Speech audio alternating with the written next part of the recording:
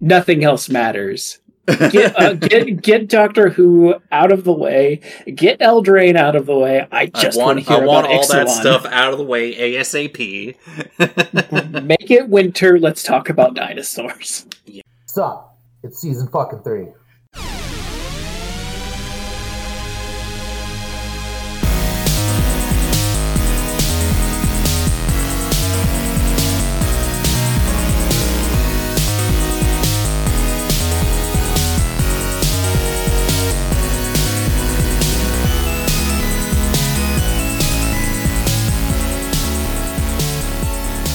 Hello everyone, welcome to another episode of the Uncommon Commander podcast, where myself and other guests come on to talk about our favorite uncommon legendary creatures that we like to play as commanders. It's always a mouthful when I say that. I might need to just trim it down here and there. I have Light on today. Hi! If anyone doesn't know, Light, previous guest Light, has been on the show, is part of the Portyr for Change charity, or organization. I don't know how to describe you guys, because you all do just, let me go for a second here, because when I heard through the grapevine from, I believe it was you who told me about it, you're like, we're doing charity stuff. I'm like, great, it's going to be about Portyrs. All right. It's going to be about Phyrexians. It's like, all right, that's pretty particular. And then now we are here after the Phyrexian invasion across the multiverse, and everyone's like, kind of a little bit tired about Phyrexians. We're doing another charity event. I am no longer tired about Phyrexians. Let's do it again. Yeah, I'm glad to hear that. You know, I am happy to continue making people either continue loving or grow further sick of Phyrexians. Because our theming is probably not going to change. Although, yeah. maybe I sneak out some information. Maybe I give you the sneak peek that we haven't told anyone outside of the team. Oh yeah, our next event is in October. No it's way. It's gonna be a double feature. That's we're crazy. Gonna be raising money for 2 different charities, and we're gonna do Multiverse versus Phyrexians. So you can choose a team and either play with a legendary commander, or legendary Phyrexian, or somebody who fought the Phyrexians. Well, there's a lot of different planes and peoples who have fought the Phyrexians. Yeah, making the list has been really hard. All right, you put the spectacles on. You're like, all right, let's look at the lore. Oh no! Originally we were going to do Mirrans versus Phyrexians, and there are a total of 7 legendary creatures in Scars of Mirrodin block. Yeah, and 5 of them are Portyrs. Yeah, it's really can feel the when Commander started to take over in the timeline. Well, not only that, but when you think about the Mirran resistance, it's they probably wouldn't have too many named folks on their side that, are legal as commanders, but that's a whole other... It's really funny because they didn't get names until they were Phyrexians, like Unctus, Rhea Ivor, both unnamed Mirrans that got legendary titles. Oh, geez. All Will Be One and March of the Machines were some sets that we had to go through. And, this is going to be a terrible segue because today's conversation is about 2 things. One of which, we're going to take a step back to Battle for Baldur's Gate. We're going to be talking about Commander Liara, and I'm probably going to mispronounce this because I heard you say it differently than I thought, but Portyr? Portyr? I don't know. I think Portyr. Yeah. And if anyone doesn't know, hey, Baldur's Gate 3 is out, alright? So at this point you have no excuse because... Commander's Legends Battle for Baldur's Gate is actually a sweet set. It was so good. It's so good, and I'm loving it more in retrospect now. But, so we're talking about Boros again. Thanks for coming to the podcast. We'll see you next time. But really though, Boros has been getting super big boosts here and there. And, Commander Liara here has a pretty unique effect by being a 5 red and a white. Or, sorry, I said that wrong. 5 mana total, 3 red and a white for a 5/3 human soldier. Just words, mana value. Whenever you attack, spells you cast from exile this turn cost X less to cast, or X is the number of players being attacked. Which, hey, most of the time we're playing with 3 other players, but you never know. exile the top 2 cards of your library. Until the end of turn, you may cast spells from among those exiled cards. So, mana reduction on impulse spells. That's insane. I love Commander Liara Portyr because she is a Boros attack commander that has Boros card draw and ramp stapled onto her. She gives you both, and it's fucking cool. And every time I'm like, you can have one, but you can't have the other. But they've been slowly adding more and more incremental effects here and there. Like, what was her name?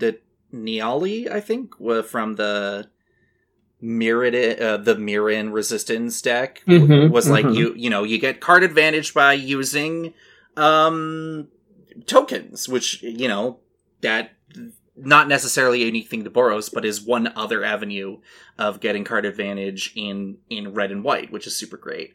But the other thing that I like about Liara here is that the synergy with casting from exile effects, which red has been getting a bunch within the last little bit, and sometimes you're like, hey, let's get ourselves what's the enchantment's name off the top of my head? Passionate Archaeologist. My favorite enchantment, my favorite background of all time.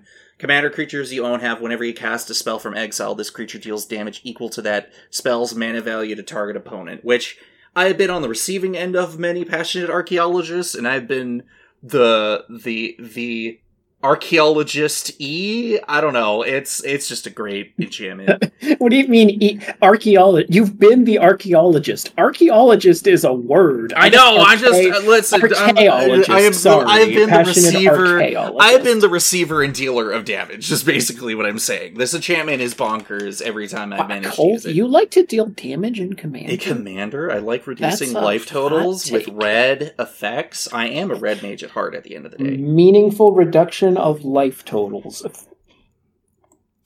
That's what it is. Meaningful. Is it advancement of the game state via meaningful reduction of life totals? Empress Quinn, I'm so sorry. Hey, you know what? Fail to get back to you on that one. But yeah, I can already see the synergy in the list that you got here. Obviously, what was the method? What was the goal? What did you have around, and what did you have to go get? What did I as a resident proxy everythinger. Oh, okay. It didn't matter. Didn't matter. I just looked through cards that I thought were cool. I gravitated to Liara because she's like a worse Narset in a lot of ways. She's Narset with extra steps. That's what she is. But she also is abusable in the same way that OG Narset is, where if you slap on extra turn spells, or in Boros' case, extra combat spells, then you just get to go to town. And some of the neat rules interaction is that Commander Liara Portyr says, whenever you attack, spells you cast from exile this turn cost X less to cast, where X is the number of players being attacked. This can happen multiple times. So you attack once, spells you cast from exile this turn are now discounted by 3. And then you attack a second time, and now spells you cast from exile are discounted by 6. And then you attack again, and they're discounted by 9. And then you cast Crackle with power, and the table is dead. Hi, Aurelia the War Leader. Hi, Bloodthirster. Can you please get in there? That'd be great. Also, Angelic Skirmisher is a favorite of mine because it works in the same way. Angelic Skirmisher, 6-drop, 4/4 Flying Angel. Lets you, at the beginning of combat, choose First Strike, Vigilance, or Lifelink creatures you control gain this ability. Everyone, I want to... hey, let's go back to Gatewatch. No, not Gatewatch. Which one was this? Not Gatecrash. It was the second... No, it was the first return. This was Gatecrash. This was Gatecrash. Okay, yeah. So, hey, second block in the return to Ravnica block, right? So we got the 6 mana 4/4. Each combat, doesn't matter if it's yours, doesn't matter if it's your opponent's, you're gonna choose First Strike, Vigilance, or Lifelink. I mean, if you're on the defensive, let's not get ourselves here. You're choosing Vigilance. You're not choosing Vigilance. You're choosing First Strike and or Lifelink, and then creatures you control gain that ability. I love this card so much. It's so cool. But yeah. I could definitely see how you're like, all right, so we're going to go to combat. Also, hey, Karlach, Fury of Avernus is in here. Right, Karlach is in here. Bloodthirster and Morag are in here. We've got Waves of Aggression and just for the Breath of Fury. I was going to say the real combo here is obviously Sword of Hearth and Home with Aurelia the War Leader. Or Bloodthirster. Or Bloodthirster if you have a haste source. That was something I learned the other day when I was like, I cast Bloodthirster. Right, Look down. Oh, I lose the game. Never mind. It was... How many haste enablers do I have? And I've got 1. I know I've got Mass Hysteria in here. That's 2. Hey, where's the good old Rising of the Day? I mean, if we're playing a few legendary creatures in this deck, we want to make sure we get that +1/+0 in haste. Rising of the Day. What is that? Hey, it's the new Fervor. Oh. Hey, do you like Fervor? Let's downshift it and slap on arbitrary legendary matters onto that. And I'm like, what is happening? That was the shocking thing, and maybe it kind of coincides with the other discussion that we're going to be having here in a second. But it's just, it's the power creep in Magic has been super duper real. And the fact, when we think about it, even in Commander Legends, which is technically, if you look at it, a Universes Beyond set, but it's not because it was a core set, which is super weird. The original D&D set was a core set. And this was a supplemental set. That is not it's weird. But Liara Portyr wouldn't have existed a few years ago. Mm-hmm. For Boros, especially. But fast forward to today, and obviously, Boros is starting to get more and more of that incremental card advantage and impulse draws, and it's just it's so good, but she just puts everything together, and it's beautiful. I want to throw out a real all-star real quick. 4. Actually, I'm going to give 4 rapid-fire cool cards, because I really liked New Capenna and New Capenna Commander. The 3 quick ones in this deck are Devilish Valet, Witty Roastmaster, and Sizzling Soloist, who all have Alliance abilities. Devilish Valet, 3-drop, Trample Haste, 1/3 Devil Warrior. Whenever another creature enters the battlefield under your control this turn, double Devilish Valet's power until end of turn. That's really silly whenever you attack and make 3 tokens, and then you get to attack again and make 3 more tokens. Oh no, we've just murdered Steven. Witty Roastmaster, Alliance, ETB, from creatures, deal 1 damage to each opponent. They're dead faster. And Sizzling Soloist makes it so that creatures are not able to block via Alliance. But the one that's really cool from the Commander set is Aerial Extortionist. It has some text. Oh, I love this card. Flying 4/3, 5-drop, white, enters the battlefield or deals combat damage. Exile up to 1 target non-land permanent. For that as long as that card remains exiled, its owner may cast it. So that's neat. It's like a repeatable but softer Oblivion Ring. The cool part is whenever another player casts a spell from anywhere, other than their hand, draw a card. So when you get that loop going with Liara, it turns from okay, we're getting some impulse draw. And also, every time we impulse cast, we get to actually just put a card in our hand. But that feels good. Yeah, and the other thing, too, is that Aerial Extortionist also kind of reminds me of a blue card, Ghostly Pilferer. Obviously, in this case, much more relevant to us as the active player, but also, hey, whenever people are casting stuff from exile, casting stuff from their graveyard, casting their commander, you're getting card advantage. Mm-hmm. So it's, white, first of all, Aerial Extortionist, silly card. If this was less mana, it'd be even more obscene. So having it at 5 is just perfect. And then it's people, I don't know how many times I've seen people be like, yeah, I've copied this thing 2 or 3 times to Commander game, and I've caused this bitch problems. And I'm like, man, people don't actively want to be recasting their dudes if they don't have to. Oh, it feels really bad. It's this is worth an Oblivion Ring, but it feels worse to be told, okay, you can't get it back by removing the Aerial Extortionist. You have to recast it. Yeah, at least it's not There was a card from Strixhaven, I think, that, for 3 mana, it enters play, you look at the opponent's hand, you exile it, they have to cast it, but then they have to cast it for 2 more. Mm-hmm. And it's just, white, I think, can afford to do these types of effects, more of these types of effects in the future, because it's not... You just gotta start applying more and more taxes in really weird, arbitrary ways. But yeah, Aerial Extortionist, what a card. New Capenna is also super duper cool. New Capenna has so many good cards in it, and New Capenna Commander has so many even more good cards in it. I'm going to bounce back to Baldur's Gate, though, for a second. For 1 second. Uno momento. Uno momento, por favor. Un Baylor. Baylor is so fucking cool. I love hitting somebody more than one time in a turn with a Baylor and roasting them for the number of cards in their hand. 5-drop 5/5 Flying Demon from Baldur's Gate. Whenever it attacks or dies, choose up to one. Each mode must target a different player. So you attack one person, and then you get to distribute these little banes. Target opponent draws 3 cards, then discards 3 at random. Cool. Target opponent sacrifices a non-token artifact. Great. Powerful. Baylor deals damage to target opponent equal to the number of cards in their hand. It's like, hey buddy, nice full grip you got there. Take 7. I'm going to attack again. Take 7 more. Take 7 more, yeah. I have Baylor in my Yishin Two Heavens as 1 deck, because it is an attack trigger as well as a dice trigger. But then you start realizing, like, it's like, I have Inferno Titan and other things like that, where it's like, let's just burn the table, but also burn my opponents out.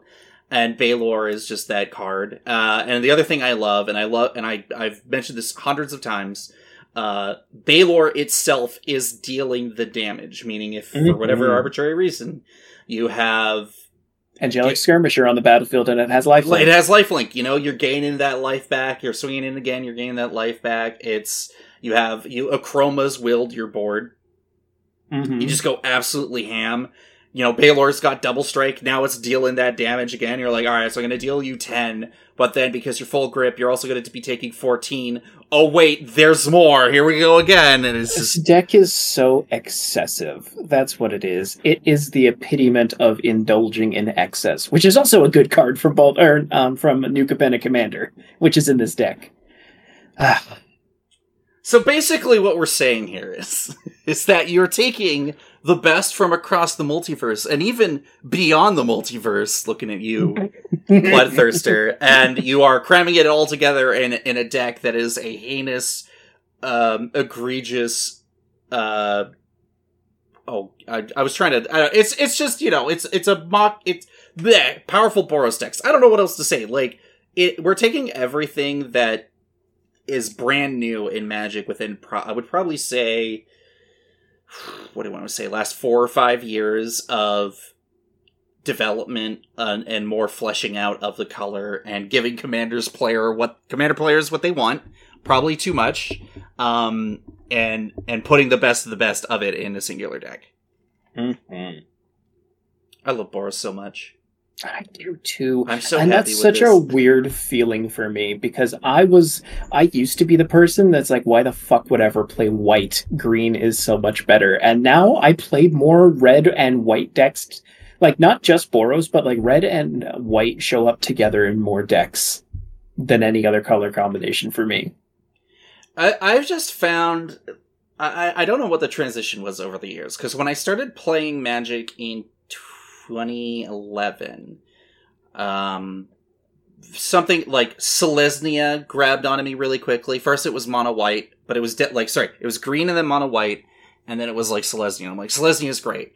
And then Simic came out, and I was like, wow, Simic's pretty cool. Like, I don't like Bant combined, but I do like Selesnya and I do like Simic. And then Prophet of Krufix got printed, and then everything went downhill from there, because Prophet of Krufix is an absolutely busted Magic card. But there was this transition of playing like Sultai and Temur decks over, like, for the first 5 years I've been playing Commander, and then White started just kind of getting these little things here and there, and I'm like, wow, that's pretty neat. Oh, they printed Audric again in Shadows of Varandastrad. That's super cool too. And then they're like, hey, how about I don't know, like, yeah, let's print Morog, you know, for extra combats. Let's get, you know, minor incremental stuff like Sky Knight Vanguard. I love the fact that it just makes a tiny little dude when it's tapped and attacking is evasive.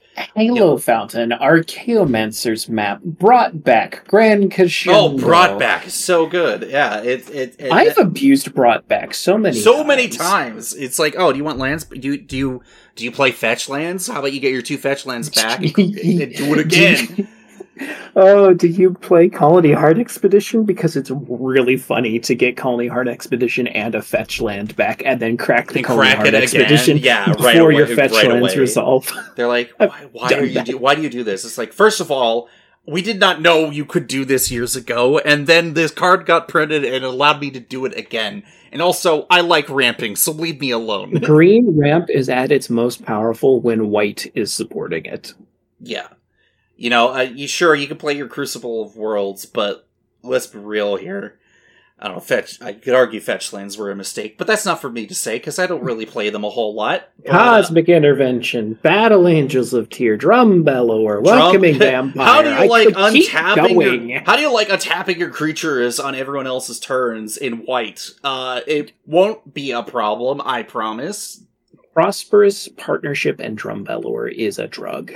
Prosperous Partnership, there's so many cards in New Capenna that I'm still coming across. People are like, hey, have you seen this one? I'm like, no. Because I, obviously, as much as I like trying to keep up with all the new Magic sets within the last few years, it's very difficult to always just perceive and understand everything you're saying. And don't get me wrong, I'm a Boros player, so you'd think this would be great.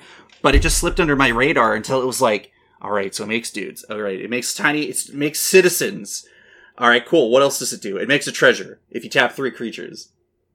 Well, that could be a lot more relevant than you think. And, it just kind of cascades from there when you get untap effects like Drum Bellower, if you're playing Naya, if you do get your, Seaborn Muse. I know my Magic cards, trust me.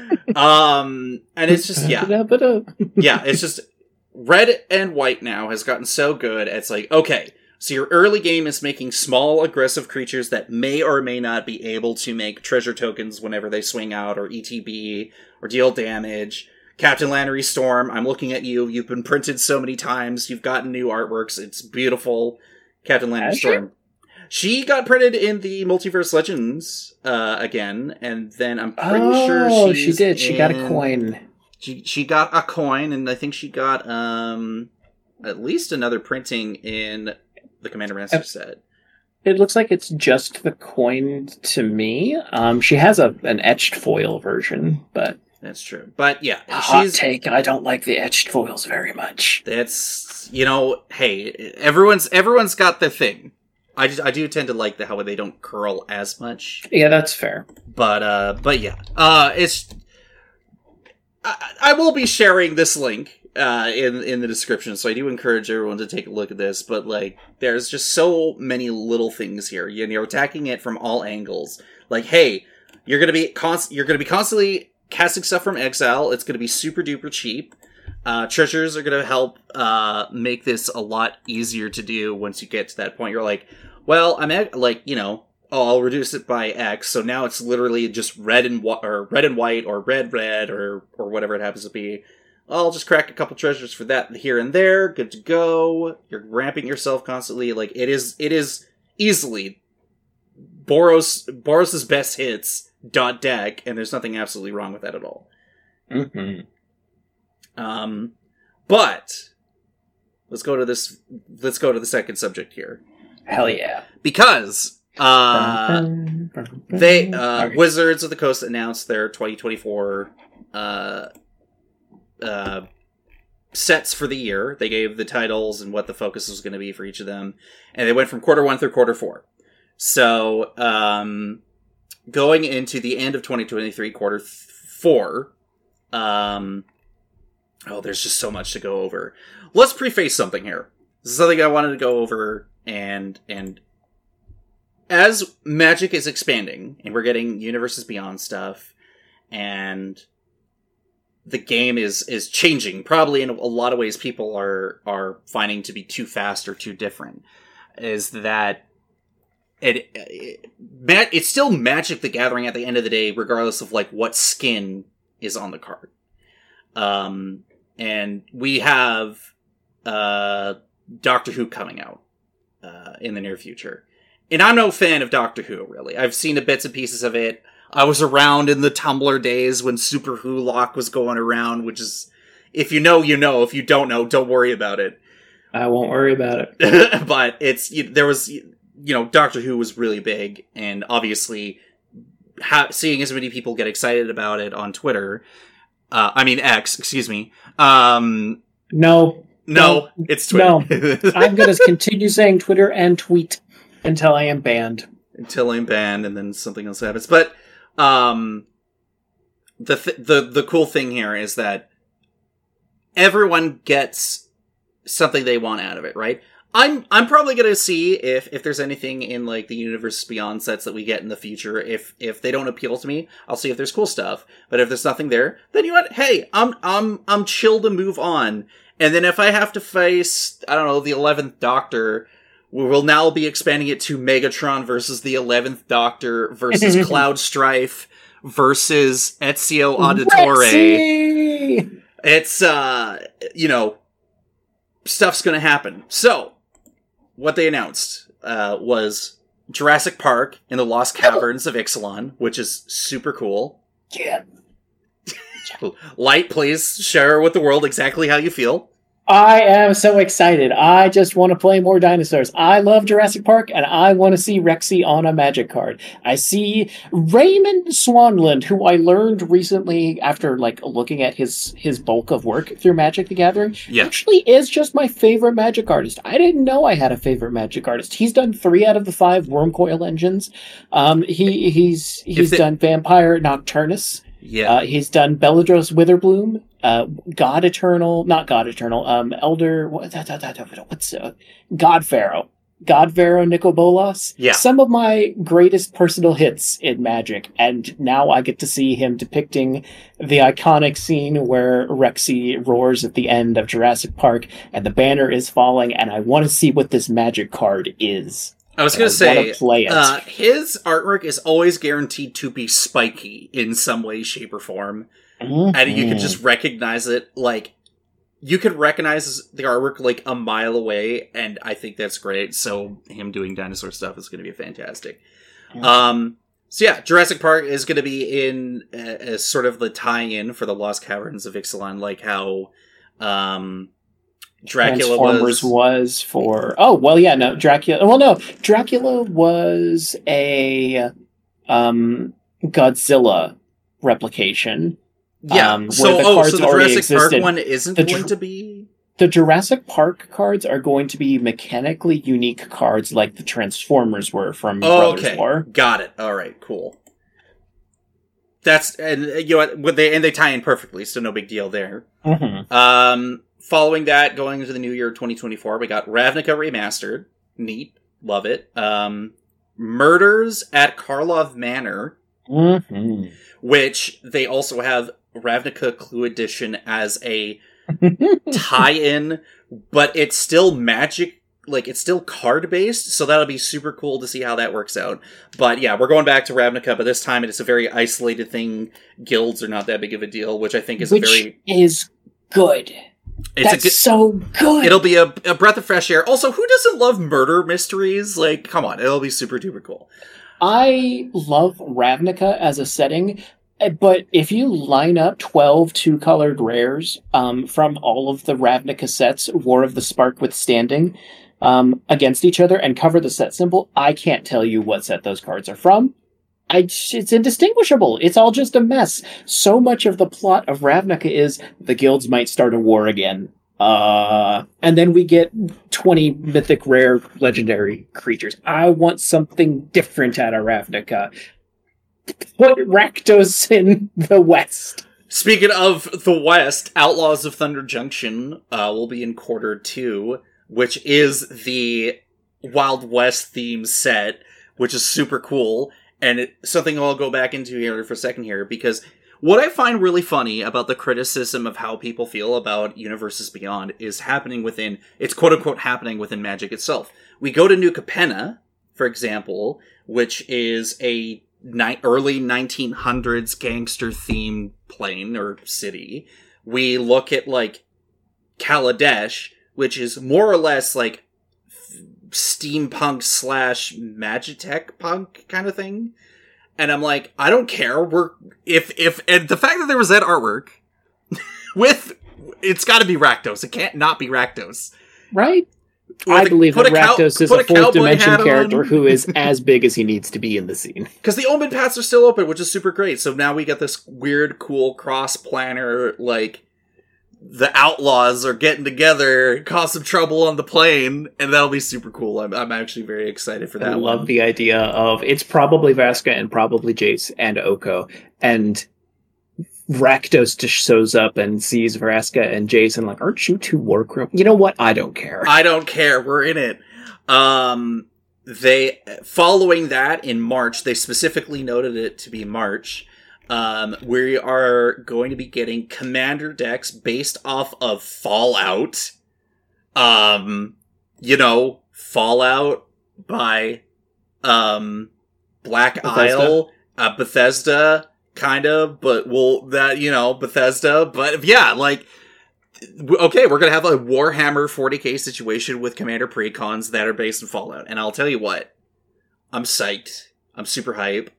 I'm happy. I don't care about the Fallout series, but it's one of those that, like, I'm sure I'll enjoy the cards that come out of it, because there are some things about the Fallout setting that are just cool. Yeah. And again, we could be here's the thing, right? Like, if we are already dabbling into some forms of Magitech, and, I remember, I was on stream the other night, and we were talking about how a portrayal of a gun had existed in Magic artwork on, like, a mono white card from, like, Homelands or whatever. Like, it's a lady with, like, a rifle. She's just holding a normal-ass rifle. And the thing is that, like, regardless of whether or not primitive firearms or, like, blunderbusses, like, we already have cannons going on Ixalan, and probably a bunch of other places. Yes, we have magic Halo guns on New Capenna, but... And you know what? I've said it before, I do really love that the answer to the Phyrexian threat turned out to be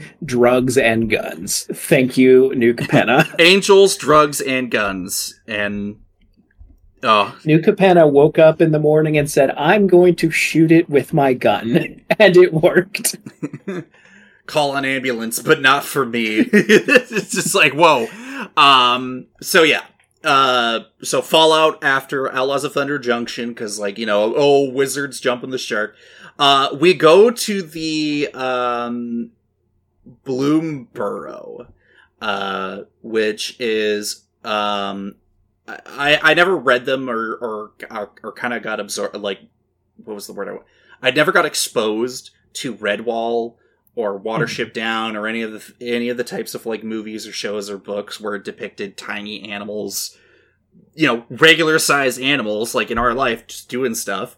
Bloomborough is the main art we saw from that is a tiny mouse with a leaf cloak holding what's basically can only be described as a needle going against a flaming wolf, which, like, that seems super sick to me. So yeah, there's gonna be a lot of things very exciting about that. That'll be appealing to a lot of people for very different reasons. And everyone's also hoping to see that any characters we've seen before happen to be from that plane. And then following that, to the end of 2024, they announced a modern horror based set called Duskmourn, the House of Horror, which is apparently a giant mansion just filled with, like, no doubt eldritch horrors and, like, whatever other, like, more modern horror conventions that we have compared to, like, gothic horror that we've been seeing in, like, Innistrad and stuff. And then they announced Modern Horizons 3, which I can only imagine will be an absolute disaster, because it will radically change Modern again and give Modern players something to complain about. They don't need the ammunition. Modern Horizons 2 already did that by itself. Also, there's also Assassin's Creed crossover at some point in summer, around July. That cool. One's just strictly not for me, but I'm happy for the people. I am happy if anybody enjoys a Universes Beyond product, even if I don't care about it, because I like Universes Beyond. I don't play Fortnite, but it happened. The mess that I see when I see clips of Fortnite of Goku dabbing on Darth Vader. Vader, yeah. You know what? That's really fucking funny. You know, And I'm Master kind Chief, of okay that exists. Master Chief pulls out an AK-47 and shoots down Superman, like, you know, stuff in 4K. Yeah, Boruto's dad, like, does the... I don't know any of the Fortnite dances. You know, Naruto does a Kamehameha while he's where he has the 3D maneuver gear from Attack on Titan. Like, if we're talking about multimedia franchise crossovers, Fortnite's definitely got it in the bag, and it's doing it successfully, and it's doing it well. And even though I don't play it, and I know people, like, hate or love the building mode, depending on, like, what it is, but, like, it's just, that is what the game is, and people enjoy it. It's very popular, and it's making a bunch of money. And you know what? Good.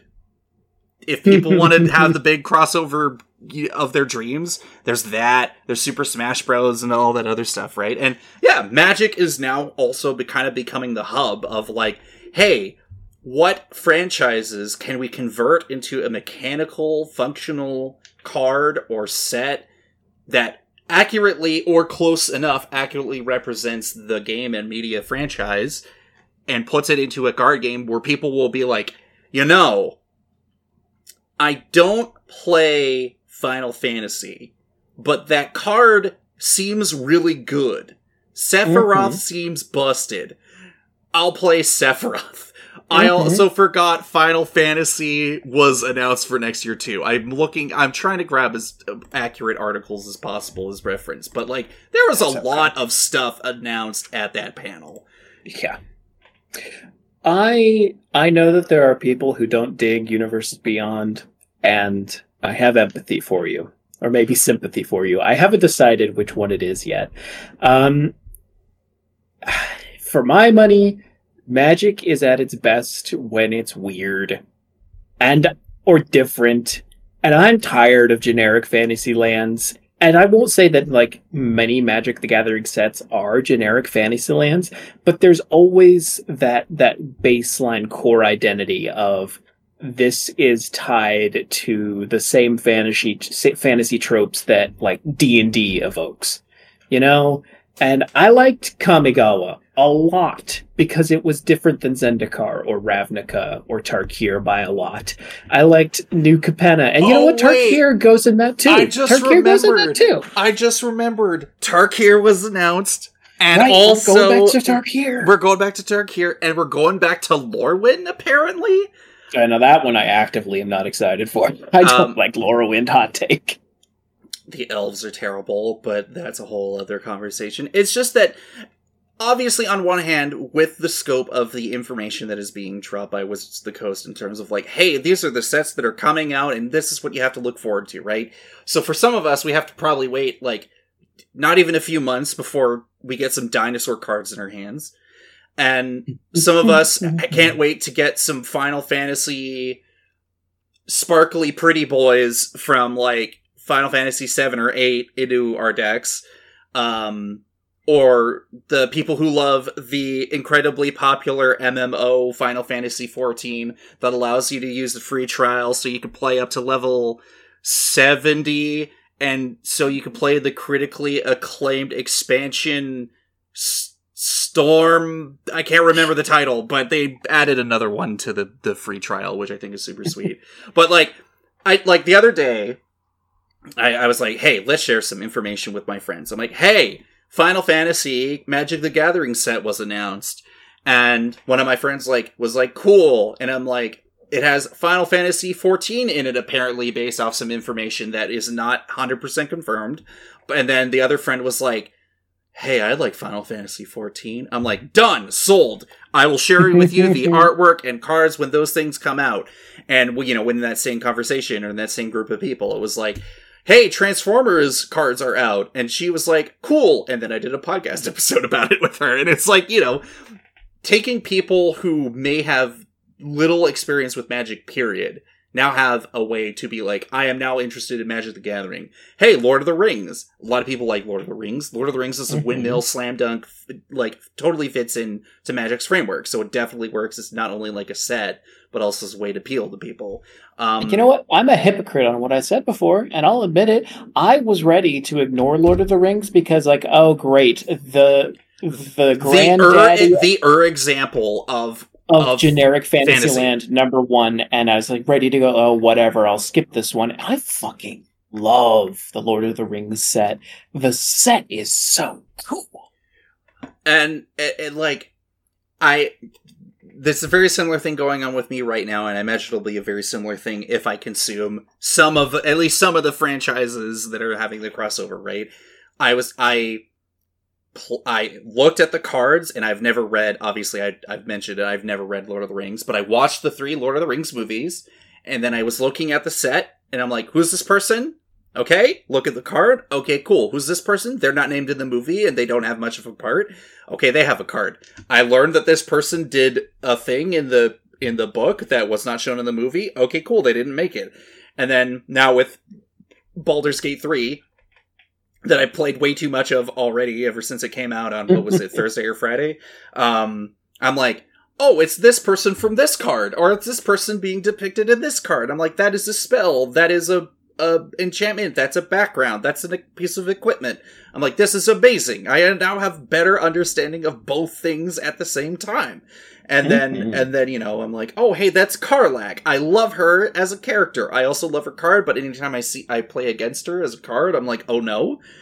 And then anytime I see a Lae'zel in play, I'm like, Lae'zel is an amazing Magic the Gathering card. And then I see Lae'zel, and I'm like, I hate you. I hate your guts. I hate everything you stand for. You are a terrible character. I hope you die. And then I killed her. Spoiler alert. Spoiler alert. Lae'zel. Why do I not remember who Lae'zel is? Which one is that? It's a card. It's a mono white card with choose a background, +1 anytime something would get a counter on it. Oh, she's the GIF. Yes. She's the GIF Yankee, isn't she? Yeah. She's the very, very racist GIF. I was like, oh, this is... I've been told that there are a lot of very, very racist characters in Baldur's Gate 3. Yes. I mean, that's D&D for you. That's D&D. A lot of the plot in traditional D&D, like, as per the game comes out of the box, is racial tension based. I mean... which isn't great. No. But at least it's... it's I don't have a... quote realistic? I don't know. It's... quote unquote. I would prefer it if you didn't. No, but that's okay. I'm sure that's a discussion I think someone much more experienced and educated would be able to make than anything I could say. But it is something that existed in the game, and I'm like, okay, cool. I will not do that, what you just told me to do, Lae'zel, and I will therefore beat you to death with an axe. How does that sound? But yeah, it's just... Magic has become that, what's the word I'm looking for? Or the phrase? I don't know. Like, melting pot? Yeah! Like, you know, if Fortnite is that melting pot for all those franchises, Magic is now the melting pot of all these franchises. And yeah, they don't necessarily all have to be fantasy. I mean, the fact that New Capenna had, like, you learn more about, like... yeah, like, they had a train, they had a trolley system, and all this other stuff that they talk about. Outlaws at Thunder Junction, like, yes, it's gonna be an Old West style set. I don't expect anyone just to whip out a gun, but I'm sure they got something that acts like... I mean, look, if someone pulls out a 6-piece, I'm like, great. We got revolvers. That's fantastic. But if someone also, like, pulls out a fancy magic gauntlet thing that happens to shoot, I don't know, fireballs or electricity, but the functionality is still essentially the same, I'm like, cool, yeehaw, let's go, I'm in. Like, I'm immediately sold because, like you said, it is not a direct one-to-one comparison of your traditional European mid to high magical fantasy genre. You know, we're expanding out a lot. And that also means, I feel as if that a lot of the conventions of regular fantasy can be flipped on their head or defied because they are allowing themselves to expand out that much. Mm-hmm. It could open design up in super weird ways. Like, the fact that they made vehicles, right? That was something that was like, okay, if we go to a world that has technology in some way, shape, or form that allows them to, like, fly around, move things around, have big things, small things, how is cultivation of like food and grain stuff done? Like, then we get cultivators caravan and stuff like that. So vehicles are that. What comes next after that? You know, and Dermo taxi. Dude, exactly. So sorry. No, I mean, heck, I wouldn't have. I'm like, what's Dermotaxi? Is that no? Wait, that's an actual card. That's right. It's an actual card. Yeah, it lets you imprint something out of a graveyard, and it becomes the vehicle becomes a copy of the creature, except it's a vehicle. You know, we go to Kamigawa, and they're like, let's put a demon soul inside a mech. Shurikai. You're like, sick. All right, yeah, I'm down. Shurikai's a sweet card. I love Shurikai. I could put Shurikai in my Narset list. He's not a creature. He could be cast from. There we go. See, we're solving problems we didn't even know we had. Make pilots.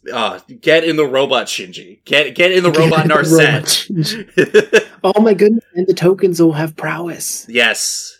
Gosh. It's kind of gross. It's pretty. That's pretty disgusting. Yeah, and then, like, you know, we kind of examining back at what Magic has done story wise. It's like, all right, we have the Omen Paths. Planeswalkers are losing their sparks. I've heard as a consequence now we will be seeing far less Planeswalkers in set. Apparently, they're going to try to keep them to once per set, give or take, maybe one or two. Which, you know what? From a story, it's going to make every single Chandra printing sting so much more. Yeah, true. It's okay. It's Ashiok this time, which I love that. Hey, we don't know what they've been up to, but besides giving nightmares to people and screwing people around, and it's just, yeah. I'm finally glad to see that now that we've settled the whole Phyrexian business, we can now settle back into what are the actual planner issues. And what are the planner issues that are coming as a consequence of just touch and base with another plane we may or may not be familiar with. That isn't just I'm a planeswalker that's going to reshape reality or mess your things up like your Nicol Bolas. Like, it's going to be Ashiok's the only out context problem, causing problems on a plane where there's going to be a civil war between two twin siblings, and Garrick's nowhere to be found, and then we'll take a break and go somewhere else, and we'll go rob a train with Rakdos. Could you imagine that? You're like, oh my gosh! You're just like, awesome. You're just on the train, mind your own business. Suddenly, the train just like gets picked up, and you're like, what is happening? And then Rakdos is like, give me your money. This is a robbery. Give me your money. And then, it's going to be... I pointed it out. I tweeted about it in response to something Eliana said. But I could totally see with the Omen Paths open up. Like, Rakdos' whole story is that he slept for a long time, woke up, demanded entertainment, helped solve an apocalypse, went back to sleep. Woke up a couple years later, demanded entertainment, helped solve an apocalypse, went back to sleep. Now he could just leave Ravnica and retire. And I love that for him. I mean, hey, the way I look at it, I'm like, listen, if we can have some Red Dead Redemption style shenanigans, and Jace is like, I got a goddamn plan. And it's like, I don't know. I just feel as if that there's a lot of cool story stuff that can be done with a Magic twist on it. Where you're like, yes, you can get your old Western flair, but then you're brought back down to earth as you remember that you're playing Magic the Gathering, and you're like, wait, that gun's an equipment. What can I can play Boros equipments with guns now. That's great. Pure Steel Paladin, pick that up. the real thing that could have saved the Mirrans the first time. Guns. It worked for the new Capennans. Yeah, we just have to understand that if Magic the Gathering gave more planes guns, the Phyrexians wouldn't have been such a big... Nicol Bolas is like, what do you got there? And you're like, I got hot iron, and let me shoot you with it. And he's like, I have to imagine that Nicol Bolas just had a big shotgun in his closet. And because he's in the world building of the story, that's what it's called. Tezzeret said Nicol Bolas's step one after becoming a god was to blow up New Phyrexia to get rid of it as a potential threat. And I just imagined that there was a cupboard in the back locked with a big shotgun that said for Phyrexia. See step 2. Get off my property! Get off my plane! Solve so many problems. I mean... And I look at it also from this standpoint, mostly as a Commander player, because I just love that, when you look at Magic and you look how it was introduced to people, it's like, okay, you are 2 super powerful wizards dueling it out till one of you dies or whatever. You're like, cool. And then Commander's like, you lead an army of multiverse's worst or best creatures or whatever, whatever you come up with a commander that represents, like what you want out of the deck. It's a part of like who you are as a person, your expression. And now we're hitting the point where it's like, again, I always talk about the Chun-Li versus Gandalf versus Megatron example. And I love using that example because that is what the game is becoming. And I think that's super cool because you could be like, yeah, I don't know how to tell you guys this. This is a crazy story, but, a giant robot that could transform into a tank was fighting a police officer with thighs the size of Jupiter, and some dude called Rick, who was surviving in the post-apocalypse, I guess, but those humans are packing a punch now, so I mean, we gotta work with that, but like, and now we're gonna go where Cloud Strike's gonna have the Buster Sword or whatever, and like, that is the reality that we're gonna have, and I am so pumped to see what people come up with and what the cards look like when those sets come out at some point, and we're going to still have our good old classic Magic sets. The same old, and with just more modern design stuff and Magic twists, and we'll see what happens at the end of it. And like, I don't know. I'm just excited. I'll also Fallout. Just Fallout. It's just Fallout for me. It's just, I'm looking forward to Fallout. That's it. I want power armor. I want power armor as like an equipment or something, or the Brotherhood of Steel. And I could just yell, because Fallout 4 is a terrible game, but I love it. I'll just go Ad Victorium and launch a mini nuke from the Fat Man. And I love every second of it. And I will kill you in one shot with Rexy. Yeah, I expect that to happen in a Commander table near you. I want Rexy and the Indominus Rex. There are a bunch of others that could be, but those are the 2 that I really want to have cards. Yeah, they should, honestly, like, if they didn't, that'd be absolutely insane. I mean, you make an entire franchise around dinosaurs, and, like, the T-Rex is the... Like, Pokemon's done it.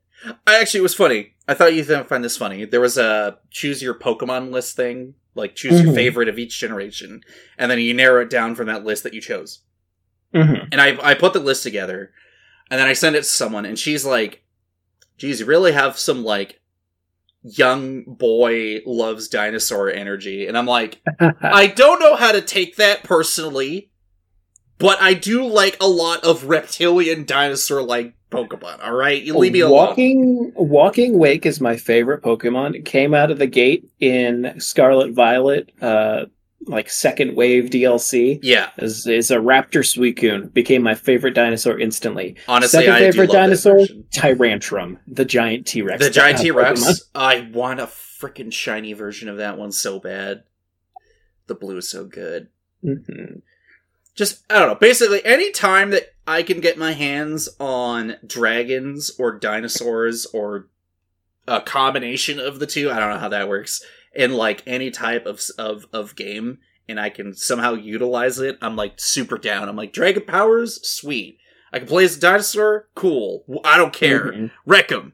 And it's, same thing with like Magic and Pokemon and everything. It's just, I'm very easy to please. Mr. Fitzy Fizz called me out He's like, I'm like, oh man, this looks great. He's like, you think everything looks great. I'm like, yeah, well, God, yeah. What a miserable experience you must have thinking that every Magic set is exciting instead of ruining the game as we know it. How do you sleep at night? How do I? I sleep well enough, thank you very much. Yeah. Magic 2024 is going to look pretty crazy, and we still got, hold on, so we're in August now. We got Eldraine, and we got Ixalan, which, hey, also, the fact that they're like, hey, let's take a look at Ixalan for a second, it's been a hot minute.